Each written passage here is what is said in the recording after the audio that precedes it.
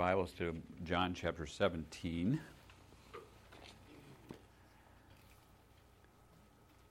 John chapter 17. And I hope that for a few moments there that you will, I know we're going to have the verses on the screen and stuff like that, but maybe if you can kind of hold your Bibles open, because we might need to be looking back at some things and recognizing some things that we've just read. And the problem with putting up on the screen is just kind of verse by verse, and we can't look at it the whole. But it's nice to be able to kind of go back and to see all of that there. But John chapter 17, it's if you want to just kind of hang on to that for just a while and for just a few moments, I guess, longer. I think that ever since I can remember, I think about this passage, but I think also of this idea of prayer, and I think that for my own life, my own experiences ever since I can remember, in all of my growing up, my family, we had all the time. We always prayed whenever we sat down to a meal, whenever before we did anything else. We always began to. We prayed a lot as a family, together. And in fact, it wasn't just at meal times. Oftentimes before we went to bed. There are other times, certainly. I can remember as a kid, over and over and over. And some of you may relate to this because of our prayer chain. Sometimes that somebody will call and say, or text, or email, or whatever, and say, "Hey, can you pray about this?" Or, they have something that they want to put on the prayer chain. And when I was growing up, my mom and dad just, as soon as they got the call, it used to happen by phone all the time, right? We didn't have all that other stuff. But as soon as we got the call, Dad, Mom would pull us children in, and we just right there, we stopped everything we did, and we just prayed about whatever it was.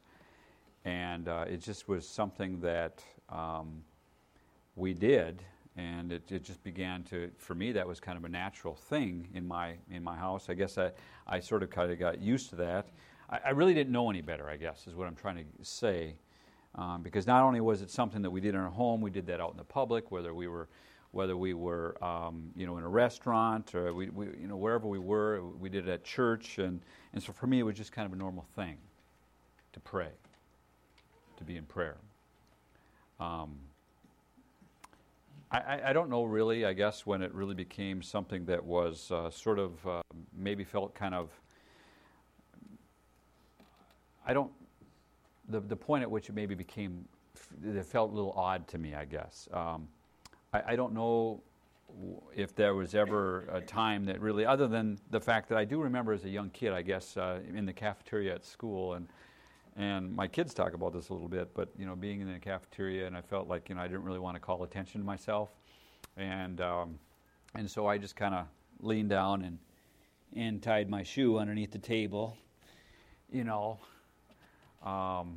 but I really wasn't tying my shoe. I was praying under the table. I guess at the time, I don't know, maybe I was embarrassed, I don't know. But I did that. I'd be praying for my meal then. But, I guess all that to say that it must have rubbed off on me, because I have made it a habit of mine. Whenever I eat, whether I'm at home, whether I'm at a restaurant, doesn't matter. I typically don't worry where I'm at. I just go ahead and pray, or when I get an email or a phone call from someone with a prayer request, I begin to pray, and it just seems like, to me, it just seems like a natural thing for me to do, and I think that was the way that it worked out with the disciples too.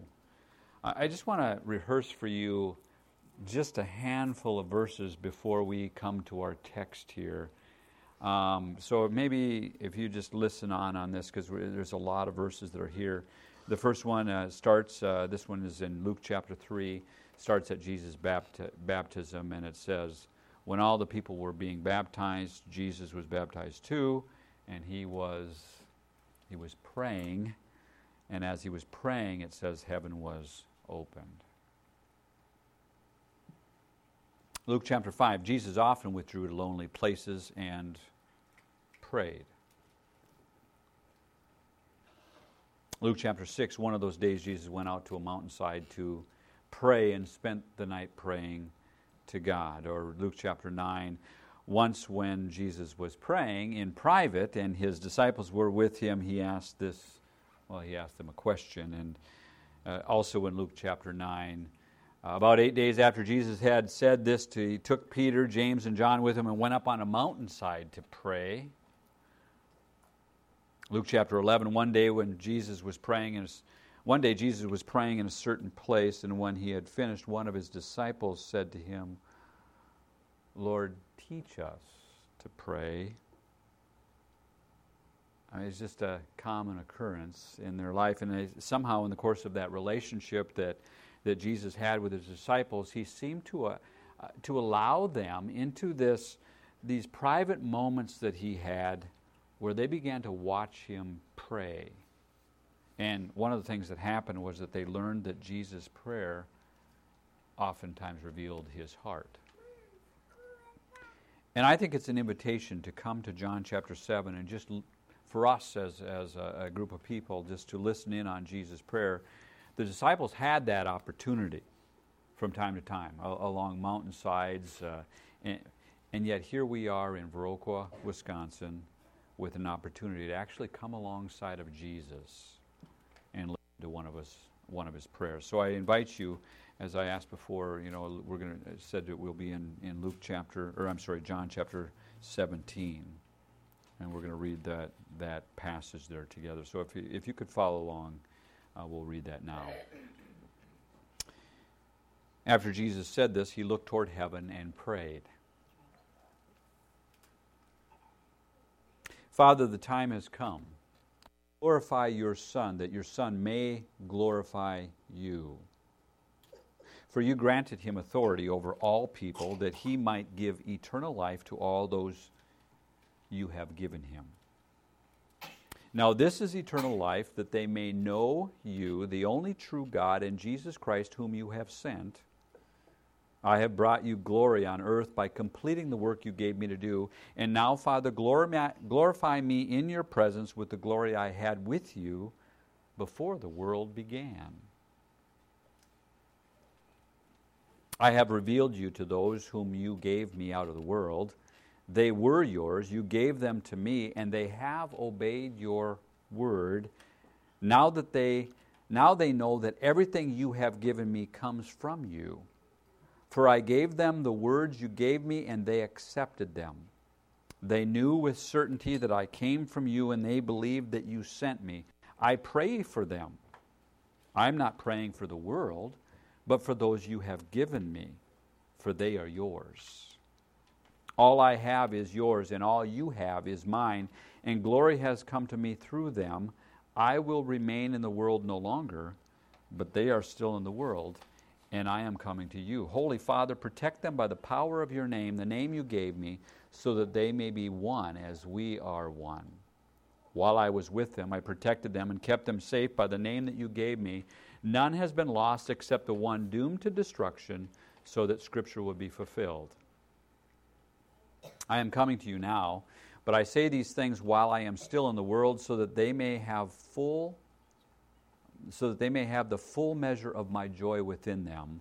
I have given them your word, and the world has hated them, for they are not of the world any more than I am of the world. My prayer is not that you take them out of the world, but that you protect them from the evil one. They are not of the world, even as I am not of it. Sanctify them by the truth. Your word is truth. As you sent me into the world, I have sent them into the world. For them I sanctify myself, that they too may be truly sanctified. My prayer is not for them alone. I pray also for those who will believe in me through their message, that all of them may be one, Father, just as you are in me and I am in you. May they also be in us, so that the world may believe that you have sent me. I have given them the glory that you gave me, that they may be one as we are one. I in them, and you in me, may they be brought to complete unity, to let the world know that you sent me and have loved me even as you have loved me. Father, I want those you have given me to be with me where I am, and to see my glory, the glory you have given me because you loved me before the creation of the world. Righteous Father, Though the world does not know you, I know you, and they know you, and they know that you have sent me. I have made you known to them and will continue to make you known in order that the love you have for me may be in them and that I myself may be in them. It's a great prayer, isn't it? I think of a family that was in our congregation in Footville, just a kind of a typical family, a traditional family. There was mom and a dad and 4 kids. I think it was 4 kids, 4 kids, yeah. 2 of them, there was 2 that were still in school, and one of them, the son, kind of your typical teenager, I guess, was in his teenage years was kind of decided that he'd be a little bit rebellious and so on, and he just really didn't want to do what his parents wanted him to do, and in fact he didn't really want to live the kind of Christian life that he knew he was supposed to. But he came in one evening trying to kind of tiptoe past his parents' room. You ever had, some of you, maybe this is bringing up some memories, right? But sneaking by in the middle of the night, tipping past, and recognized that his mom's light was on. And the door was just kind of cracked just slightly, and so as he walked by, he kind of peeked into his parents' room. And he realized that from the time that he had been gone until, this is a typical time that his mom would have been in bed, but from the time that he had been gone until, and even as he was walking by her door, that his mom was on her knees and she was praying, and she was praying for her son. And he actually heard that. He stood at that door, he listened as she began to pray to God and just to cry out to God for her son. And it's something that really struck him, and it actually turned him around. An amazing story, but I think that's a little bit something like what we read in these first few verses in this text right here in John chapter 17. It's where you see what you're looking at here is a private prayer of Jesus. You're really getting in, and it's like we're being able to see him in this moment of privacy, and it's a time where he actually longs for. If you hear what he's saying, he longs for our belief. He longs for our belief.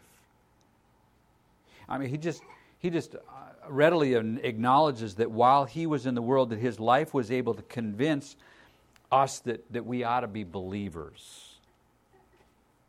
He talks about the fact that the disciples had the opportunity to observe his relationship with the Father. They could see him do his miracles. They could observe the things that he was doing, and that led the disciples really to understand and to begin to believe in him. He came into the world as this obedient person. You think about Philippians chapter 2 or John chapter 1. The disciples were encountering Jesus in such a way that they saw his obedience to God the Father, and that led them to have the same kind of obedience. Jesus longs. He longs for that. Jesus longed for the people to be obedient to the Father like he was obedient. He longed for them to become believers. In fact, John's gospel has that really, I think, as its dominant theme. One of the things that we'll see as we get towards the end of this book here, and we'll actually hear these words, "These things I have written," he says, "so that you might come to believe." But it is, as a matter of fact, I think why here at New Life we would have this kind of a series that talks about having these encounters with Jesus. That's really our focus. It needs to be our focus. Is for, we want anyone who has not yet met Jesus to really encounter him and come to believe. Right? Isn't that what we're about? We need to be about that. In fact, that might be why we would have things like a clothing drive, right? Not so that we can fill the calendar with something to do on a Saturday afternoon, right, ladies? But so that we would have this opportunity to say to our community and around us that there's someone whose name is Jesus who longs for you to believe in him.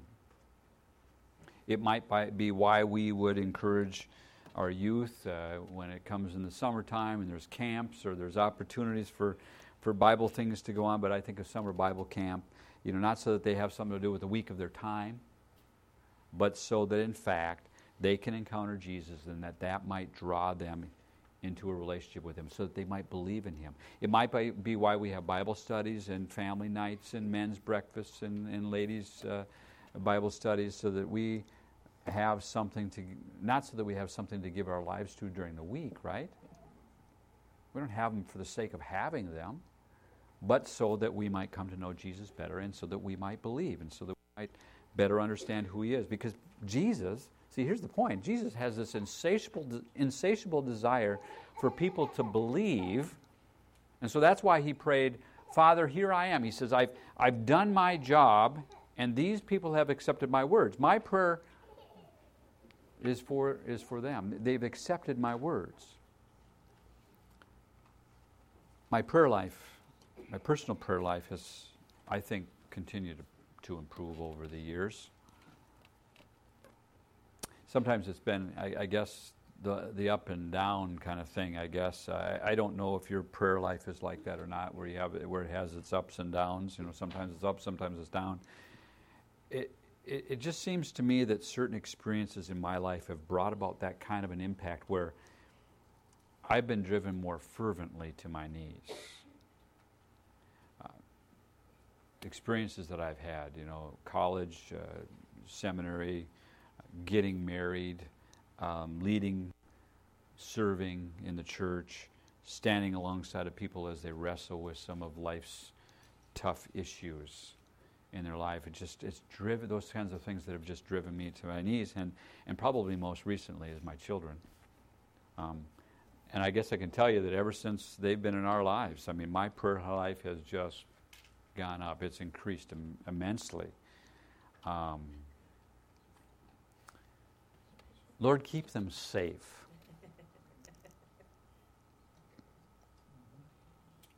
When they're sick, when they're in school, because they get exposed to so many things, right?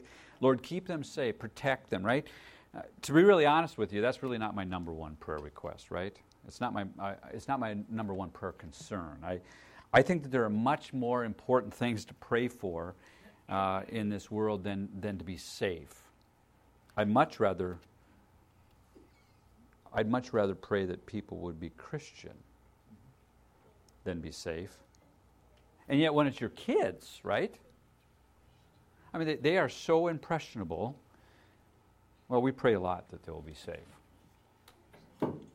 That God will somehow protect them when they're out there in the world, out from underneath our care, as if we really have any ability to protect them anyway, right?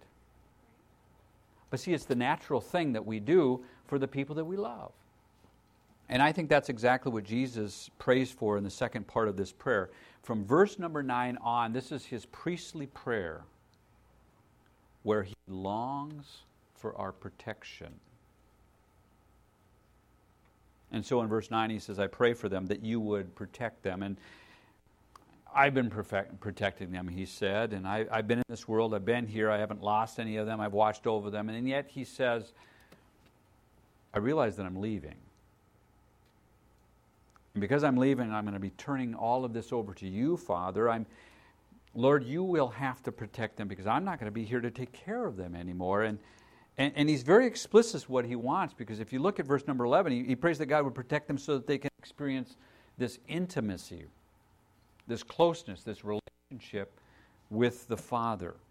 He wants them to have that same kind of sense of unity, of oneness with God, the same kind of oneness that He has with God. Somebody once said it this way: marriage is not sharing the same address. You hear what I'm saying there? You hear what that? There's a whole lot to marriage than just sharing the same geographical location, right, or territory. There's something about the intimacy of that relationship where we get to know one another and we share one another's life. See, that's what Jesus is praying for. That in the relationship that we have with Jesus, that there's a personalness to the thing. There's a closeness that we actually know Him, that He knows us, and that we have that sense of relationship, which I think speaks to the fact that's what New Life is about. It's this place where we come to know know Jesus better. It's finding that intimacy. It isn't a place where we come to fulfill our weekly obligation, right? Hey, I've been in church this week. Or that we can go to the calendar and we can check it off, yeah, I've been in church, right? Already did that. It's a place where you come and you are drawn into that relationship with somebody who gave his life for you.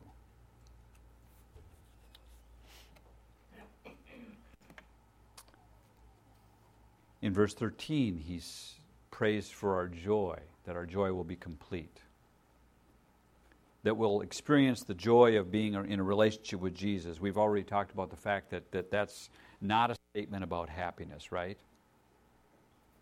It's a statement about this inner fulfillment. It's a statement that has to do with our life, that being so full of Him, even when life may be a little difficult. And he says, I want you to have joy in the midst of that. He prays in verse number 19 that we would become holy. Literally, it's a word that means that we be set apart, even as He is set apart. Sanctified is the word that we find in the New International Version. But it's such a foreign word to us. That word, sanctification, it just simply means that we have been set apart. He wants us to be set apart. He says, I'm not asking that you take them out of the world. In fact, you're not going to take them out of the world, but I don't want them to be like the world. I want them to be different than the world. So protect them from the world.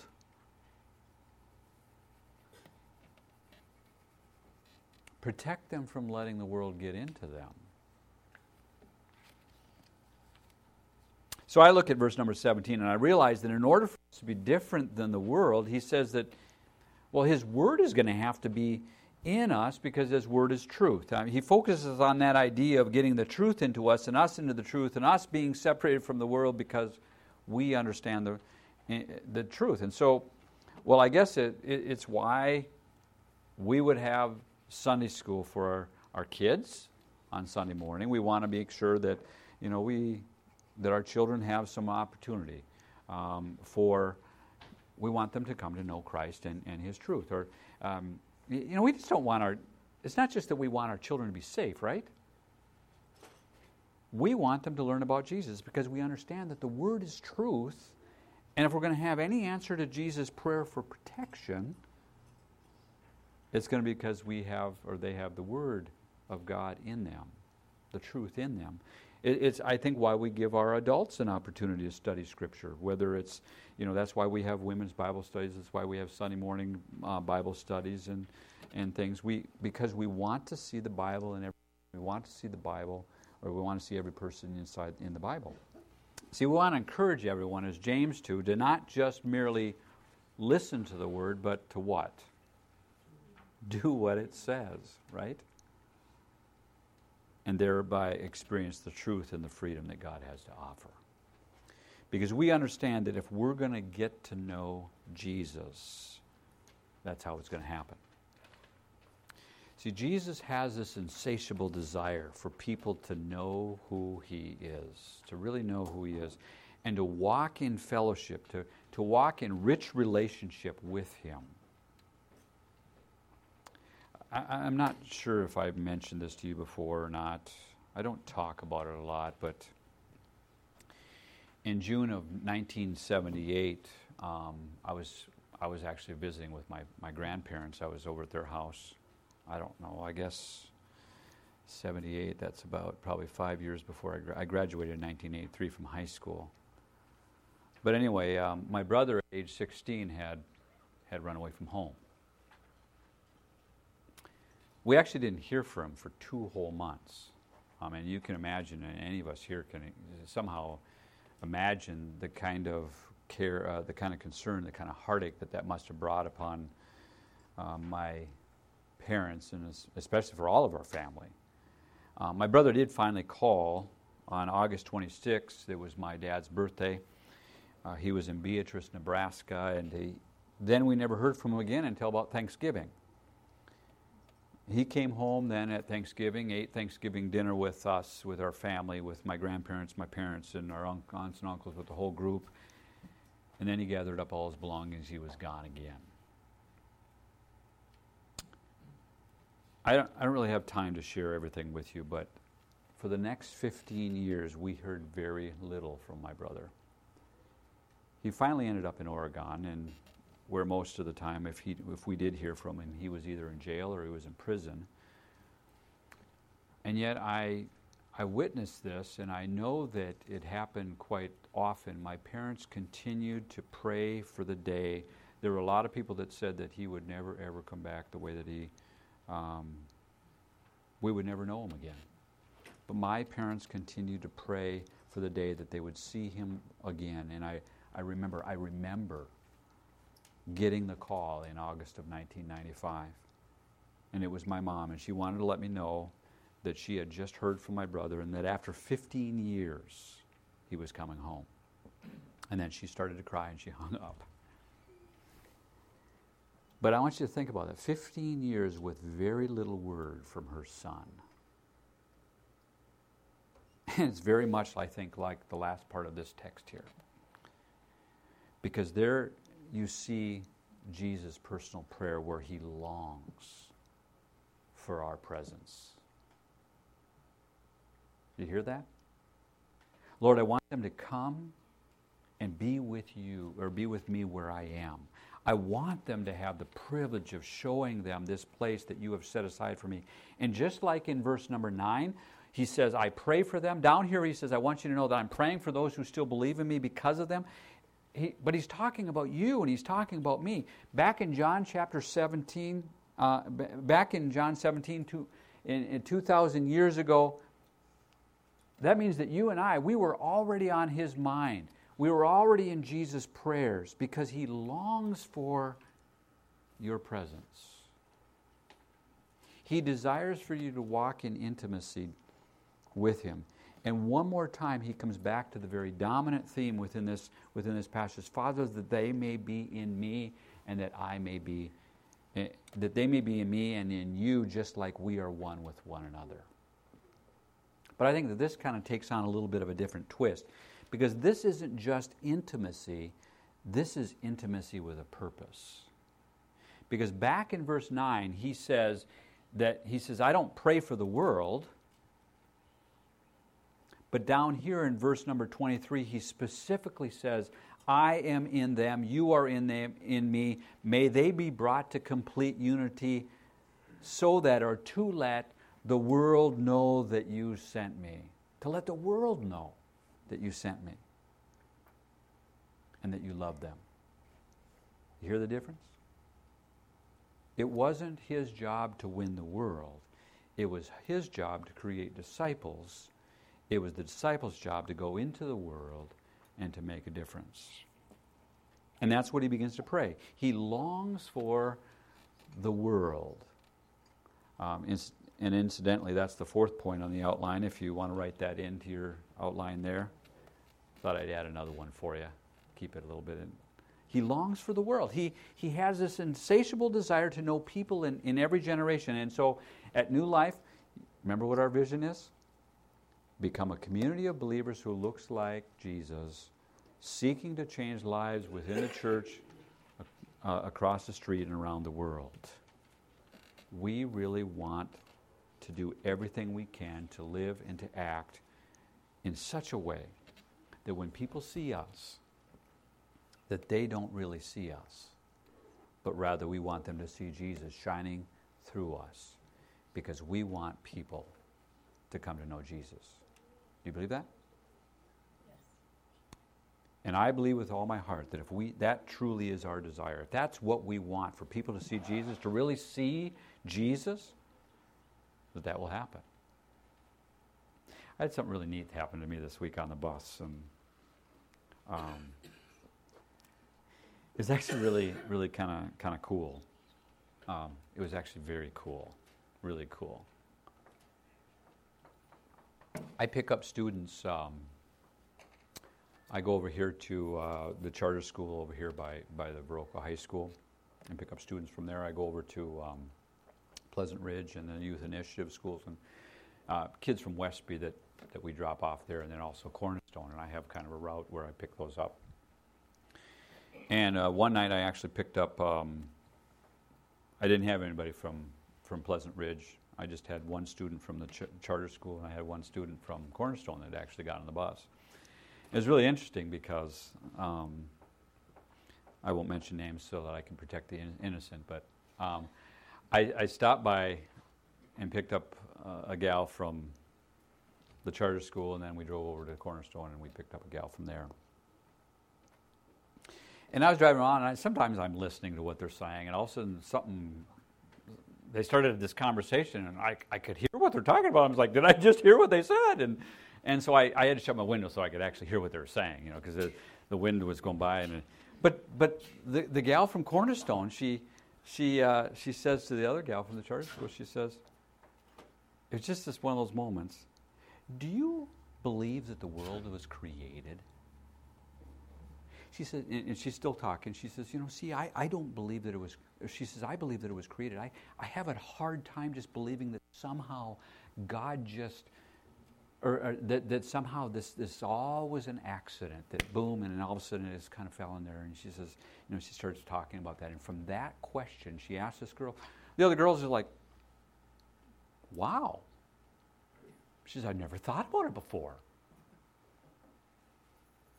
Is the world created? In fact, after the one got off the bus, I still had one, and her and I started to, the same gal started talking about what that means, and it was just really cool. But did you believe that? But they started to talk about.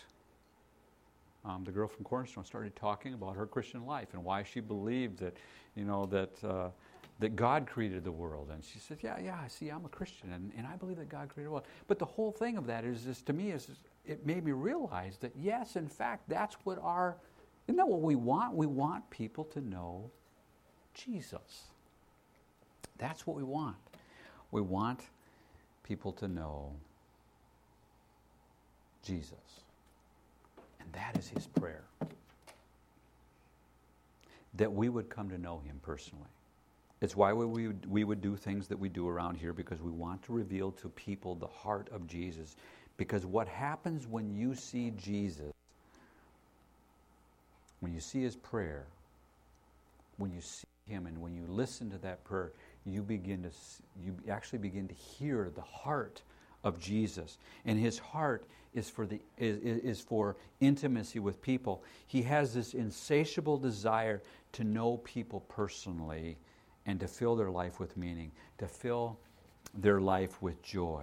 And so the question, I think, for us is this: do we know Jesus? Do the people around us know Jesus? Are you walking with him? Is there that sense of personal intimacy between you and him, so that the intimacy that he longs for? He says, righteous Father, though the world does not know you, I know you, and the ones that you sent me know you. I have made you known to them and will continue to make you known, in order that the love that you have for me may be in them and I myself may be in them. He made himself known so that we also may make him known. And that's what we're here for at New Life. To get to know him, to walk in relationship with him, but also to help others come to know him. And if we know him, we just can't keep that to ourselves, right? That's never what God wanted. That's never what Jesus wanted, because he has an insatiable desire for the world. Amen? Let's pray together.